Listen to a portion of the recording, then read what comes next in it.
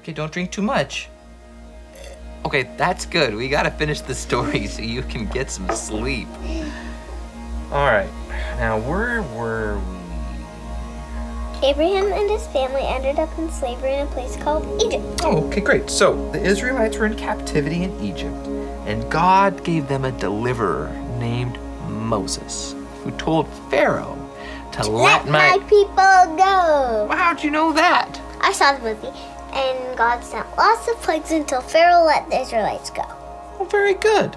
So they left Egypt, and they crossed through the Red Sea on dry ground. And then they wandered in the wilderness for 40 years. 40 years? That's almost as old as you. Almost. Anyway, God gave them the 10 Commandments, made a covenant with them, and then led them to Jericho, where they wandered around the city until the walls came tumbling down. I saw that movie too. Well, did you see the movie where they finally made it to the Promised Land and stopped following God again? They had nobody to lead them. They needed a king.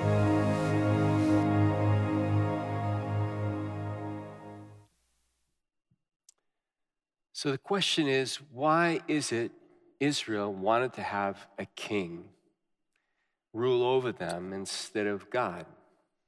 The answer to that question, we have to go back to the very last judge of Israel.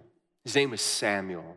Samuel was a good man. He was a godly man. He ruled well as a judge. But in his old age, he appointed his sons to also rule. And they were not like Samuel. They were spiritual scallywags. They took advantage of their position and really ripped the people off and disobeyed God severely. So you can understand why when the people came to Samuel, they said to him, "We want to have a king like all the other nations." And when they said that to Samuel, it really ticked him off because he felt like he was being rejected. He went to God, but God said, "It's not you they're rejecting, it's me." So if they really want a king, then they can have a human king, and they will pay the price for it. And so the people selected the tallest, most handsome man in Israel.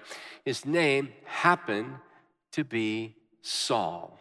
Now, Saul outwardly appeared to have his act together, looked like a king. But inwardly, Saul, well, he had all kinds of problems. He had real character issues going on in his life. And part of the character issues that he struggled with was dishonesty, lack of integrity. Not only that, but he just was filled with pride, refused to obey God's word. It was a sad kind of situation for Saul. And as a result of that, Samuel had to say to him, "You, Saul, have been rejected by God because of your continual disobedience. God is going to choose a different leader." And so God sent Samuel all the way to Bethlehem, to the house of Jesse. Now, Jesse had 8 sons, and Samuel interviewed 7 of them. As he went by each one, he was sure that the one he was talking to was the right one because they just looked the part. Finally, God said to Samuel, "Look, you keep looking on the outside, Samuel. I want you to take a look on the inside. You see, I've chosen who it's going to be because I see their heart." Well, Samuel said, "Jesse, do you have any more sons?" And Jesse said, "Well, there's this young kid out watching the sheep." I don't know what went through Samuel's mind. This is ridiculous. Like God's going to choose a king out of a shepherd boy. But that's exactly what God did. He chose David to become the king of Israel. David, this young shepherd boy. What was it about David's life? Well, you probably know the story about the greatest duel that ever took place between David and Goliath. Remember, Goliath was the Philistine giant who came out and taunted the armies of Israel. He said to them, "Send out your champion. We'll have a fight to the death, and whoever wins takes all." Well, none of the Israelites were were brave enough to step out into the valley and take on Goliath. Not even Saul, head and shoulders tall and handsome and strong and buff, was willing to go out into the valley. David, the young man, says, I'll take him on. I'm not afraid of him. Without any choice, Saul said, okay, you can go. David didn't want to wear the armor Saul offered him because it was just way too heavy and too big and too awkward. He never worn armor before. He just took 5 smooth stones he picked up from a brook and his very simple shepherd's slingshot and walked out into the valley. When Goliath saw him coming, Goliath was really upset. He felt insulted that they were sending a boy to fight a man's battle. He looked at David and he said, I'm going to feed your flesh to the birds of the air. And David said to Goliath, you come at me with a sword, a spear, and a javelin. I'm coming to you in the name of the God of the armies of Israel. And today he's going to deliver you into our hands because the battle belongs to the Lord. And he put one of those smooth stones in the sling and he swung it around and around and he let that stone go. Bam! It hit the giant right in the head and he went toppling over like a large piece of timber. And Goliath died, and David won the battle. And that day, in front of all of the people watching, God exalted his humble servant who was willing to be faithful and honor God. Now, I wish I could tell you that David defeated every giant in his life. But there was one giant David did not defeat. You see, after God had made him successful, and after he had been ruling for a while, he stepped out on his veranda and he saw his neighbor's wife bathing, and he began to struggle with a giant called lust. But instead of conquering that giant by just running away from it, turning his head and saying no, he caved into it and he had her brought to his room and they committed adultery. When he found out that they had conceived a child together, well, he had her husband murdered and he married her to make it look as though the husband was killed in war, and he's this gracious man that's now taking her to be his wife. He thought he'd gotten away with it till the prophet Nathan showed up and pointed his finger in David's face and pointed out and called out his sin. Now, what made David different from Saul is that when his sin was called out, rather than be filled with pride, he wept in total repentance for what he had done. Now, God forgave him, but there were consequences. His family would be fractured. One day, the nation would be fractured. After David died, his son Solomon came to the throne, and things looked like there might be some real hope. Solomon was a man wiser than any other because God had made him that way. He was humble and godly. He ruled so well until later in his life when he married a bunch of foreign women. He adopted their pagan gods, and Solomon, the wise man, actually begins to bow down to their gods as well. It grieved the heart of God. And after Solomon died, his son Rehoboam, now David's grandson, came to the throne. Would Rehoboam learn the lessons of his father and his grandfather? The people came to Rehoboam and said, you know, your father Solomon became really harsh with us. He taxed us heavily. He oppressed us. He forced us into labor. If you'll just lighten up, if you'll back off, we'll serve you.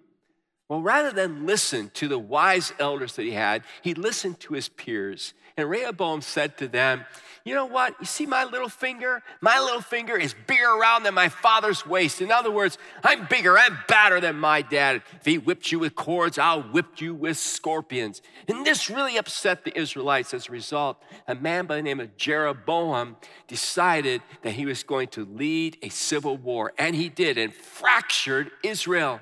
What happened is they end up with a kingdom in the south ruled by Rehoboam, the descendants of David. They make Jerusalem their capital. Jeroboam takes over what becomes known as the northern kingdom, and he makes Samaria the capital. Now, each kingdom had about 20 kings each. In the south, there were 20 kings, and 8 of the 20 were pretty godly rulers. In the north, they had 20 kings, and every one of them were very evil rulers. Very, very sad. And that's where we meet these peculiar people called prophets. Prophets were the voice of God prophets came and prophets announced to the king and to the people if they were being disobedient to God. For instance, they would confront them if they were practicing idolatry and say, you must stop and repent of your ways. And the most famous prophet to the north was this guy named Elijah. He had to prophesy to Ahab, and Ahab's wife, Jezebel, the Canaanite, who was very wicked. They introduced idolatry, the worship of Baal in the northern kingdom. And Elijah challenged the 450 prophets of Baal to a contest. He said, let's find out who the true God is. You guys build an altar, put a sacrifice of an animal on it, and you call to Baal and see if Baal will come and consume that sacrifice.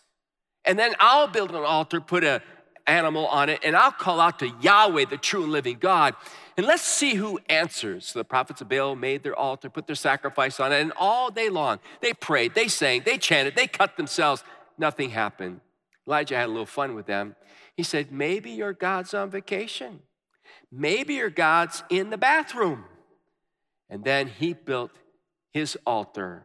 He placed a sacrifice and cried out to God, and God heard him and sent a fire that consumed the entire sacrifice as a result. Now, you would think that there would have been a spiritual revival in the northern kingdom when the people saw that. But that's not what happened. They continued in their sin and their wickedness, refusing to listen to God. And as a result of that, God sent the Assyrians, and the Assyrians conquered the northern kingdom and scattered the Israelites, intermarrying them into other populations. And you never hear from the northern kingdom again. Which raises an interesting question, and that is, what happened to the southern kingdom? Before I answer that, I want us to just back up a little bit, because the southern kingdom was made up of two tribes, tribe of Judah and the tribe of Benjamin. And I want us to understand how important this southern tribe is. To do that, we need to go back to David. Remember David, our hero? Well, what we discover is that David wasn't perfect. He had a sinful heart, and his sin was so grievous. Yet God said to him in his repentance, David, you will have a descendant who one day will rule on your throne, but unlike you, he won't have a sinful heart, he'll be righteous.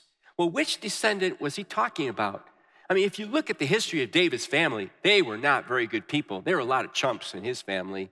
In fact, they pursued gold, and they pursued power, and they pursued women. They worshiped false gods. They drove Jerusalem into the ground. Finally, God sends Babylon and Nebuchadnezzar to tear down the walls, to crush the temple, and take the people away as slaves in exile back to Babylon.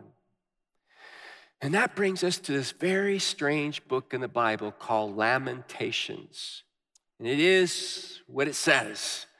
It's a book of laments, people crying out to God, people, the few that are left in the smoldering ruins of Jerusalem, and the many who've been taken exile all the way off into Babylon and the surrounding areas.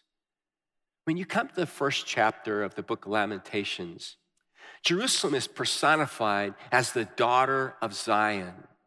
She sits out in the street. It's as though people are walking around her, dressed in black. She's mourning and bereaved, and she's calling out, and no one seems to notice. No one knows what to do. Look, O Lord, she says, on my distress. And it feels like God's not looking. She feels like a widow at a funeral who's lost a loved one, and there's no one there to comfort. When you get to the third chapter, you get to the longest chapter in the book of Lamentations. The personification changes. This time, you have the personification of Israel as this man who is suffering in rags, crying out to God. Why has this happened? I call on your name. He echoes laments taken from the book of Job. He cries out laments from the Psalms. He cries out the lament that you find in the book of Isaiah. He's crying out, God, so much injustice. Where's the justice? It just seems like so much bad news. And then you come across a couple of verses that are the only good news to be found in this book of laments. What we discover is that in chapter 3, he rises above the clouds. And as he rises above the clouds, the poet, inspired by God, says, because the Lord's covenant faithfulness We do not perish. His mercies never fail. They are new every morning. How great is your faithfulness, O God. So I say to myself, the Lord is my inheritance. Therefore, I will put my hope in him. Lamentations 3:22 through 24. The Lord's covenant faithfulness. The Lord's covenant faithfulness. And that brings us to the third principle of how Christmas came to be. Now, I don't know if you've been with me over the weekends. If you haven't, you can go online and watch the messages and catch up. But in the first weekend, we said faith in the promises of God. That's how Christmas came to be. Men and women put faith in God's promise, like Abraham. Last weekend, we said utter dependence on the power of God. People put their dependence on God's power. And that's how Christmas came to be. This weekend, our third principle is simply this: hope in the tender mercies of a faithful God. Hope in the tender mercies of a faithful God. Even when things look utterly bleak, God is faithful. When we are faithless, God shows up. You can trust God. God is a faithful God. And think about what that means. For them, as we rehearse the long history of Israel, and for you and for me, what does it mean to put your hope in the faithfulness and the mercies of God? Well, think about Israel for a moment. I mean, the walls have been torn down. The temple has been decimated. Most of the population has been taken away. And there are tears flowing at home where there are a few people left in the rubble. And there are tears flowing as the people are being led away captive. Nobody dreamed it would ever happen in Jerusalem. Do you know why? Because that's where the temple was. And the temple's supposed to be where God is. Therefore, if we've got the temple and we've got God, nothing like this could ever happen, no matter how disobedient we've been. Well, they had it coming to them. I mean, there were plenty of prophets that spoke to Judah, to Jerusalem, to the kings and to the people, and to the false prophets. Stop your ways, stop your evil ways. Don't do this, change your ways. But time and time again, they refused to listen. And finally, God had no choice but to shake them up by allowing the walls to come down, allowing the temple to be destroyed. You know, when I think about that, I think about all the people who were innocent. And what I mean by that is not that they were sinless, but they loved God. They honored God. They obeyed God. They wanted to see revival in Judah. They wanted to see repentance. And what happened to them? Why did they have to go through that? People like Ezekiel and Daniel and Shadrach and Meshach and Abednego and Jeremiah. No, there was always and always has been to this very day a faithful remnant in Israel. And then as I was thinking about that, I was reminded of the words of Jesus in John chapter 16, verse 33. He's talking to his followers, and his words echo all the way to this weekend at Loring Park, Edina, here at Eden Prairie. God is speaking to us. Listen to what he has to say to you right now. He says, I've told you these things so that in me you may have peace. In me you may have peace. In this world you will have trouble. But take heart, I've overcome the world. I just want to focus on what he says. In this world, you're going to have trouble. In this world, there's going to be suffering and pain. Just because you're a follower, just because you love God does not mean you're exempt from that pain. You're exempt from that suffering. I mean, some of you know exactly what I mean this weekend. You're experiencing suffering and pain and difficulties because of problems at work, or maybe problems in your marriage or in your family, or maybe in the neighborhood, maybe even at church. It happens. It's not that you're totally innocent, but you've been trying to do your best. But other people have been pressing in and other people have been misbehaving. And as a result of their sins, you end up with the consequences as well. Or I think about economic oppression. I mean, after the walls come tumbling down in Jerusalem, just read the book of Nehemiah, book of Ezra, the poverty that took place there, hardship.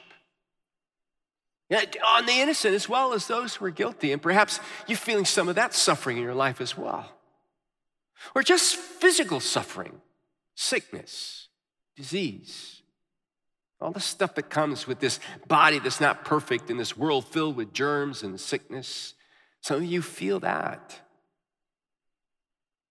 Or maybe it's the environment. I mean, think about what the country and the world's been through this past year as we get ready to end this year. I mean, hurricanes and tornadoes, floods and fires. It rains on the just and the unjust. Hardship happens either way around. And the question becomes, when you're lamenting all of that, and by the way, the book of Lamentations kind of gives us permission to lament. Just want you to know that. It's okay to lament. It's just not okay to lament endlessly.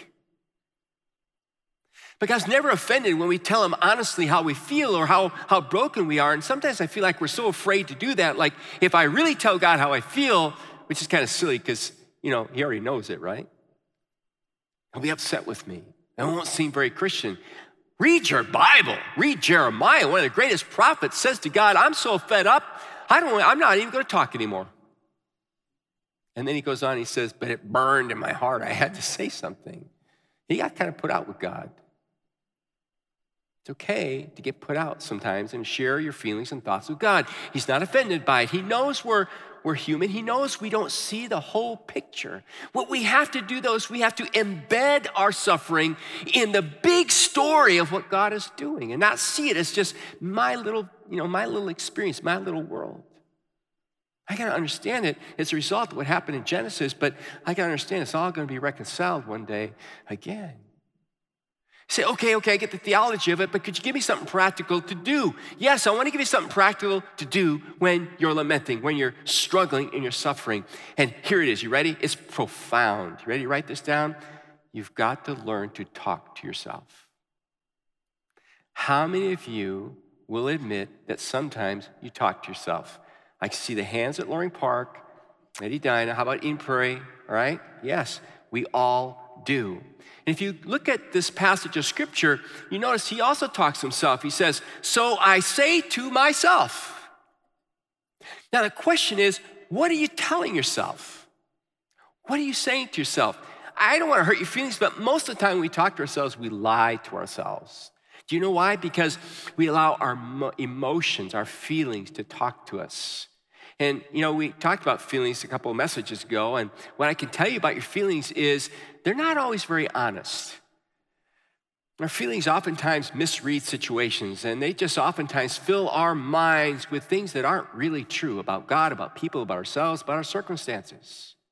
And you got to be careful you don't listen to your circumstances either, because we tend to treat our circumstances as though they're permanent, and they're not. You say, wait a minute, I disagree with you. What if a person is paralyzed? That's a permanent circumstance, barring a miracle. You're right, but it's a temporary circumstance. Say, what do you mean by that? Well, if you're a believer, you know that when you die, your body gets buried, you go to be with the Lord, and someday you get a resurrected body again, don't you?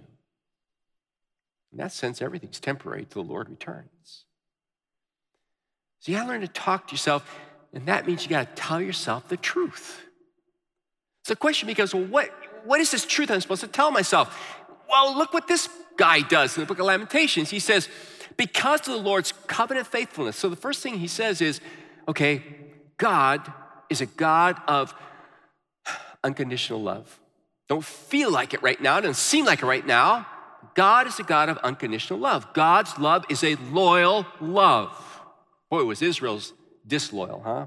And sometimes ours isn't so loyal either. But I want to tell you something.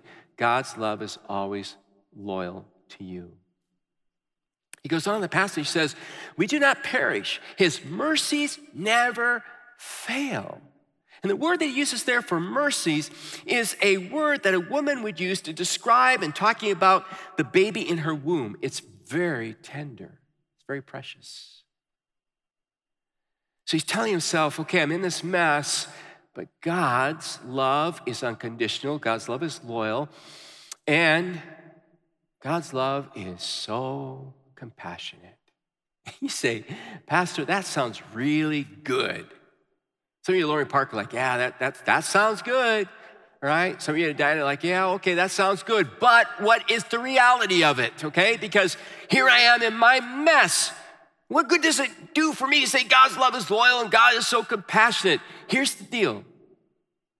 The proof of God's loyalty, the proof of his compassion is that he condescends to our level. That's what Christmas is about. That's what the manger is all about. God comes and sits with us in the ash heap of our suffering. Do you remember the picture of the woman I described to you, the daughter of Zion that you saw up there? Remember, it was colored in with black, and she's kneeling. And then that guy in chapter 3, remember that kneeling and just, in agony and suffering? When you're in agony, when you're suffering, you're never alone. God came to suffer with us, for us, and with you right now. He knows what it's like to be forsaken. He knows what it's like to be forgotten. He knows what it's like to be betrayed. He knows what it's like to be hurt. He knows what it's like to be killed. He knows what it's like to be rejected. He knows what it's like to be treated as though you're inferior. He knows all about bigotry and injustice. The amazing thing is that this God is willing to live with us in that pain and in that suffering, and to say to us in our suffering, I'm with you. I'm with you. You're not alone. I'm with you. And I'm working out my purposes. And I want you to hang on to me as I hang on to you, because this is going to be used to glorify my Father, like my death, my suffering was used to glorify my Father. And then I know this sounds trite because we hear it so often, but it takes some newer and powerful meaning. What the writer here in Lamentations teaches us is that we're to appropriate God's presence with us daily. Daily. So look back at the passage. He says, so I say to myself, the Lord is my inheritance, therefore I will put my hope in him. When? Look what he says. His mercies never fail, they are new every morning. So I'm going to put my hope in him every morning. Every morning his mercies show up new to me. So really what we're supposed to do is live just one day at a time on the mercies of God. And I can tell you why some of you, and I'll include myself, struggle with this concept. It's because I want tomorrow's mercies today. And I want the day after tomorrow's mercies today. In other words, I want a down payment on all of God's mercies today. I don't want to just deal with today. I want to know that tomorrow and next week and next month are taken care of. I want that assurance today. Anybody besides me know what I'm talking about? But God doesn't operate that way. He says, no, they show up every morning, brand new and fresh. And as John Piper said, as he was commenting on this passage, he says, we just don't like going to bed with the gauge on empty. Right? Don't like that. How many of you have the responsibility? How many of you are married? Let me see your hands, okay? How many of you in your home have the responsibility of making sure the cars are always full of gas? Yeah? Okay, I'm reminded of that sometimes. I was supposed to do it yesterday, I forgot. I didn't fill it up. It was empty this morning. Had to be filled up. We don't like going to bed knowing the tank's going to be empty in the morning. But God says, yep, that's what you have to do. Don't worry about tomorrow morning. I'll show up tomorrow morning. Right now, my mercies are available for you today in this moment. And I think God does that because he wants to keep us close. He wants to keep us close because if he assures us tomorrow and the day after, next week, then we just go, okay, I don't worry about God now. Everything's good. I'm in control. How about you? Do you wait on God every day for his mercies? That's how God proves his faithfulness to us. when we live in dependence on him. I mean, think of the context of the story we've been in, if you've been with me the last couple of weeks. When the Israelites are going through the wilderness, when they're wandering through the wilderness, do they get all the manna for the entire week in one day? No. Why? Because God wants them to learn to depend each day on him. So what's God trying to teach you in your life right now? Probably to depend on him and let him show you just how faithful he is. Great is the faithfulness of God. Amen. Let's pray. Father, as we get ready to approach the manger on Christmas Eve and celebrate the birth on Christmas Day, I want to thank you, Father, for your great faithfulness. I want to thank you that you have proven over and over in the scriptures that when we are faithless, you are faithful. When David was faithless, you were still faithful. When Moses was faithless, you were still faithful. When Peter was faithless, you were still faithful. And when we are faithless, you are still faithful. I want to thank you that every day, oh God, you meet us with new mercies to get us through that day. And I want to thank you that every day you're with us in the journey, even in the difficulties of the journey, even in our suffering, you're right there with us, God.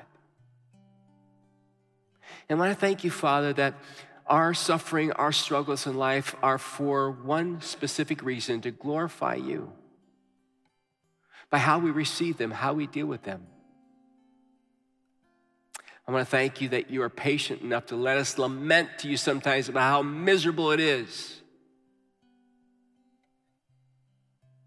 I thank you don't walk away from us. I thank you that your tender, compassionate love is there for us. Lord, I want to pray for our campuses this weekend. I want to pray for those who are struggling, those who are suffering. God, I just ask for a miracle of your presence over them this weekend. I just ask you for your word to make them so aware, through your spirit to make them so aware they're not alone. That God, you provide them strength to know that you understand. We ask this in Christ's name. Amen. Let's all stand together. I can't think of a better song for us to sing than that song, Great is Thy Faithfulness.